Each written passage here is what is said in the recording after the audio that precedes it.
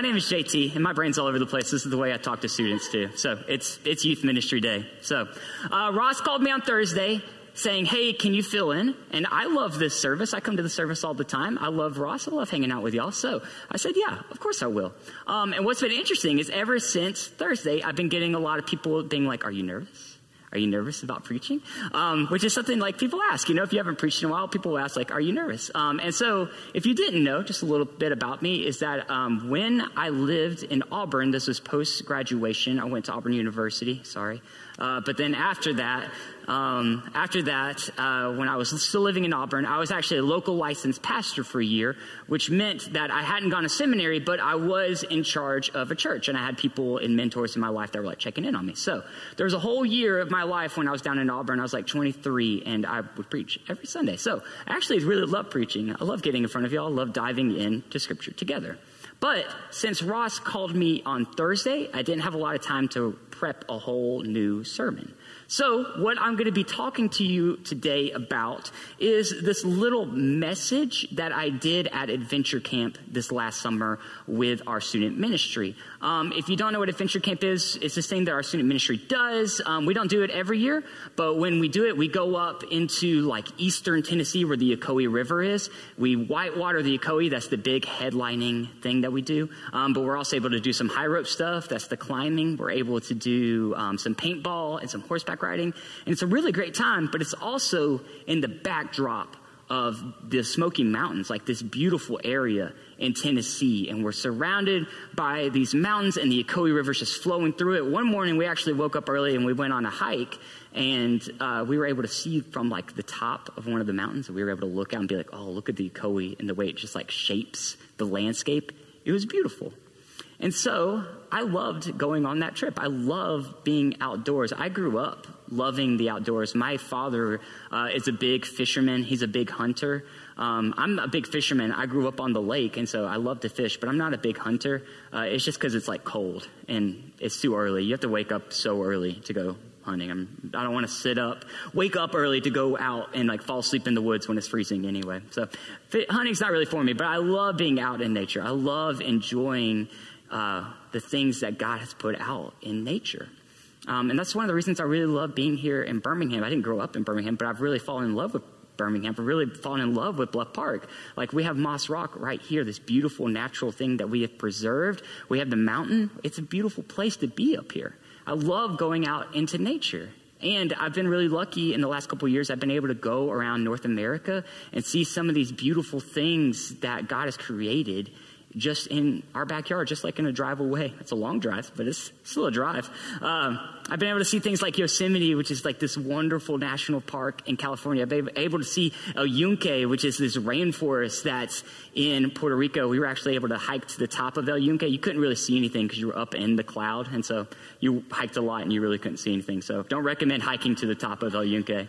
And then a couple years ago, we drove out to the Grand Canyon, and man, it looked fake. I don't know if y'all have ever been to the Grand Canyon, but when you're out there, it feels like it's fake. It feels like this isn't real. Like if I reach out and grab it, it's going to be a cloth that somebody made, and I'm going to rip it down. But one of the really great things about being out at the Grand Canyon was that we actually got to do this other canyon too. It's called Antelope Canyon. Can we pull up a picture? I pulled up a picture of it earlier. You might recognize this picture because if you had like a Microsoft PC, this was like the screensaver. Yeah, y'all recognize that for sure. But this is an actual place. This is Antelope Canyon. And it's on like the native reservation. And to go through it, you have to have a travel guide with you. We were able to go through this canyon. It's pretty tight in some spots. So you got to squeeze and squirm. But once we were through it, our guide looked at us because we had some kids in the canyon with us. And she looked and she said, do y'all want to see how the canyon was made? And like the kids were like, yeah. But me as like a curious adult, I also was like, yeah, I want to see how the canyon was made. Can you show me? And so what she did was she took the sand, she made a pile. She said, the wind blew. The wind blew, and then eventually she took her water bottle and she said, and then it rained. And then she trickled a little bit of water on her sand pile. And she said, the wind blew again, and then it rained. Wind blew, rain, wind blew, rain. And she did this for a couple minutes, and then she piled a bunch of sand on it, and then she goes, and then the wind blows, and it's a drought, and then it floods. And then she poured her whole water bottle on there, and then she got down close to it, and then she said, and then the wind came again, and she blew on it. And when she blew on it, this sand pile that she made perfectly made this crack, this canyon right down the middle of it. It was fascinating to watch. He said it was something about the sand out there, the way it forms together and packs together, and the way the water interacts with it. It was fascinating. So ever since then, whenever I'm out in nature, one of the things, the joke I kind of say, but it's true. The joke I kind of say whenever I'm out in nature is I go, water, wind, and time are undefeated. Water, wind, and you give those things time, they shape the face of our earth. And so that's kind of the things I talked about at Adventure Camp. And I was kind of thinking when I was going to Adventure Camp, I was like, what are some of the things that Scripture tells us are undefeated? If water, wind, and time are undefeated, they're always going to win out eventually. What are some of the things that Scripture says are undefeated? And so our Scripture for that weekend was 1 Corinthians 8 through 13. You might know 1 Corinthians 13 because this is a very famous scripture verse if you've been to a wedding. So this is 1 Corinthians 13, 8 through 13.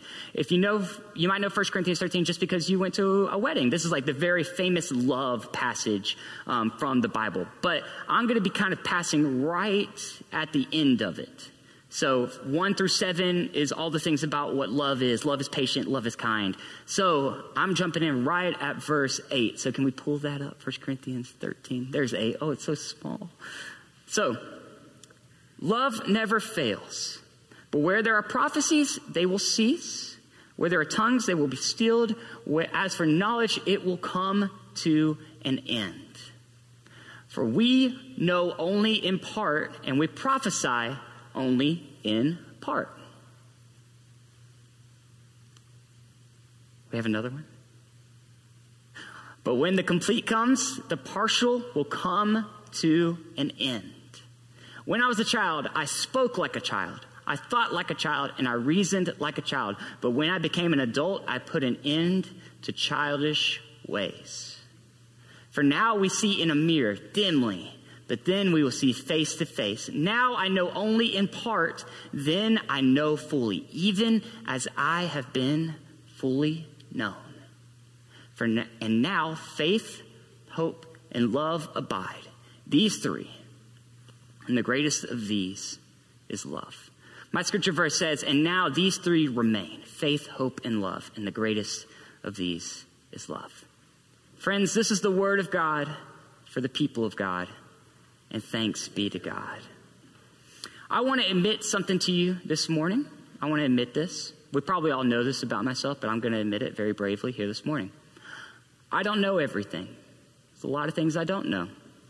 I don't know everything. And Becca will tell you until 2 weeks ago, I recently rewatched A League of Their Own. And I don't know why I can tell you my brain was working like this, but for some reason, for a long time, I definitely thought Madonna and Marilyn Monroe were the same person. I thought that they were the same person, or at least they were like contemporaries of each other. I thought maybe there was a name change thing. I don't know why I thought that. No one ever told me that. I just definitely did. Or how, autocorrect can only help you so much. My spelling is terrible. One of the things that gets autocorrected all the time, I love the word definitely. There's something so yeah, definitely, I'm there. But my phone always autocorrects it to defiantly, which does not come across the same way at all. So people read that and they go, so defiantly you're going to be there? What does that mean? You're going to be there and be in a bad mood? What does that mean? And so I can really resonate with that scripture verse where it talks about, I only know things in part. And there will come a point when the complete comes and I will know in full. But until then, I'm living here. I'm living here in the real world. I'm living here in the present, and I'm living here in the in-between. And I still only know in part. On ASP, which we got back from 2 weeks ago on ASP, I was talking to a group of our students, me and our intern Reagan Sanders. We were talking to a group of our students, and we were just talking about school, what do you want to do with your life? Do you have any grand visions? I love hearing what students want to do with their life. It's one of my favorite things to ask them. And I always preface it with it might change, and that's totally cool, but I would love to hear what your dreams and visions are for right now.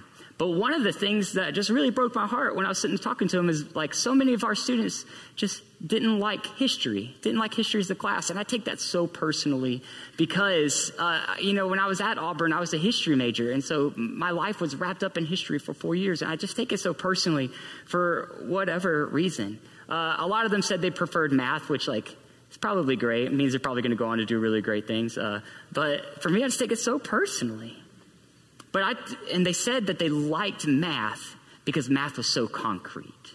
Math was so concrete. This was the thing. This was the reason 2 + 2 = 4. And I can show you exactly why 2 + 2 = 4. That's my basic math. We could probably do more complex things this morning, but that's as far as I want to go with it. And they said history is just stories, and some things aren't for sure, and some things are kind of up in the air still. But math for them was so concrete. But I told them that's the reason I love history so much. And there's a story that I love to tell about a Persian history class I took while I was at Auburn.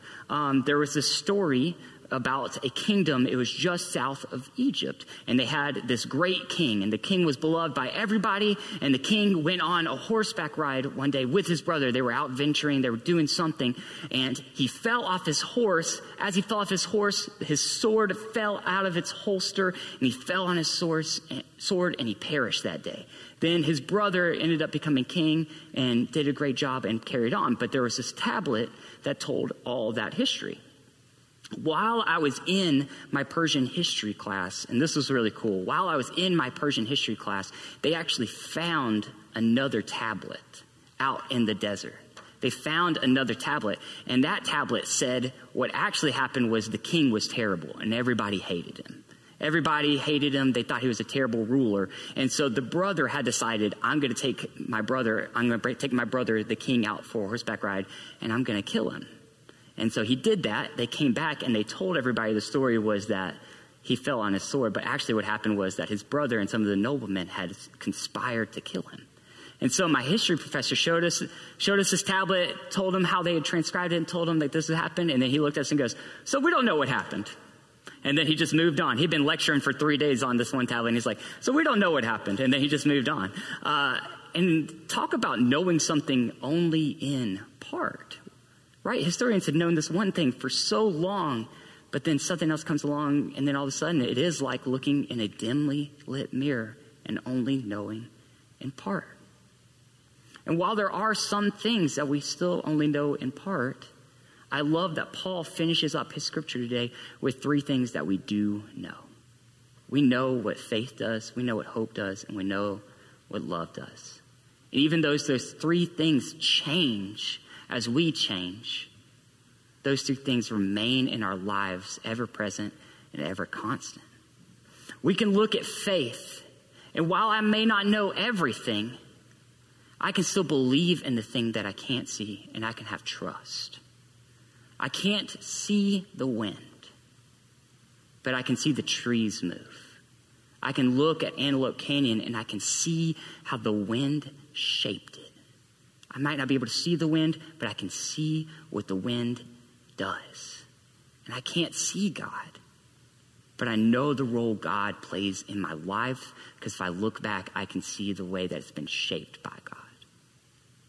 When we think about hope, I have trust that things are going to get better, because even though those things might not be great for me right now, maybe there's some things in all of our lives that aren't going the way we want them to go, or maybe they're not going the best right now. But I believe that God is for me. I believe that love covers a multitude of sins. And just like how water represents the hope of life to our physical needs, I believe that when we hold on to hope, it gives us something for our spiritual needs and makes us spiritually better. When we hold on to that hope. And I believe that God has chosen us as his people to make this world a better place. And that God is not finished yet making things, creating something new in me, and using us as his people. And then we can talk about love. Talk about something that we only know in part. Can you think back to the first time that you were in love? The first time you felt like you were in love? See, I can think about when I first started dating Becca, and, like we started dating when I was like 19 or 20, and that's like 10 years ago now, right? And I can think about what that love felt like. But I didn't even know what love meant yet. And there's so many of you in here that are parents now, and you look and you go, you didn't even know what love meant until you held your kid. How love continues to shape and change the way we view the world and view the people around us. And to think that even as much as we can feel love in our everyday life right now, to think that is still only knowing in part of the love that God feels for us. Now, not knowing something can be scary, but I don't think it has to be. When I was so small against the backdrop of the Grand Canyon, I felt scared for a while to be like, this looks so unbelievable. It looks so fake, and I can feel so small and so insignificant. But after thinking about it for a couple of days while we were out there, it actually started to feel really comforting. See, just this last week, can we pull up that NASA picture? Oh, yeah. Have y'all seen this? Did y'all see this last week? It was crazy. If you haven't seen it, and this is your first time. This last week, NASA released this image from space showing a previously unseen area in a nearby nebula. When my friend saw it, the first thing that she said out loud was, she said, somebody spent a lot of time on this screensaver. That's the first thing that she said. And again, I can feel, look at this, I can feel so small and scared. But the thing that I think is amazing is how the same God that created this created you. The same God that is still in the business of creating things, of making things new, created you, formed you, and is making something new in you. The same God that set this into motion is setting things in motion in your life. The same God that formed the earth formed you.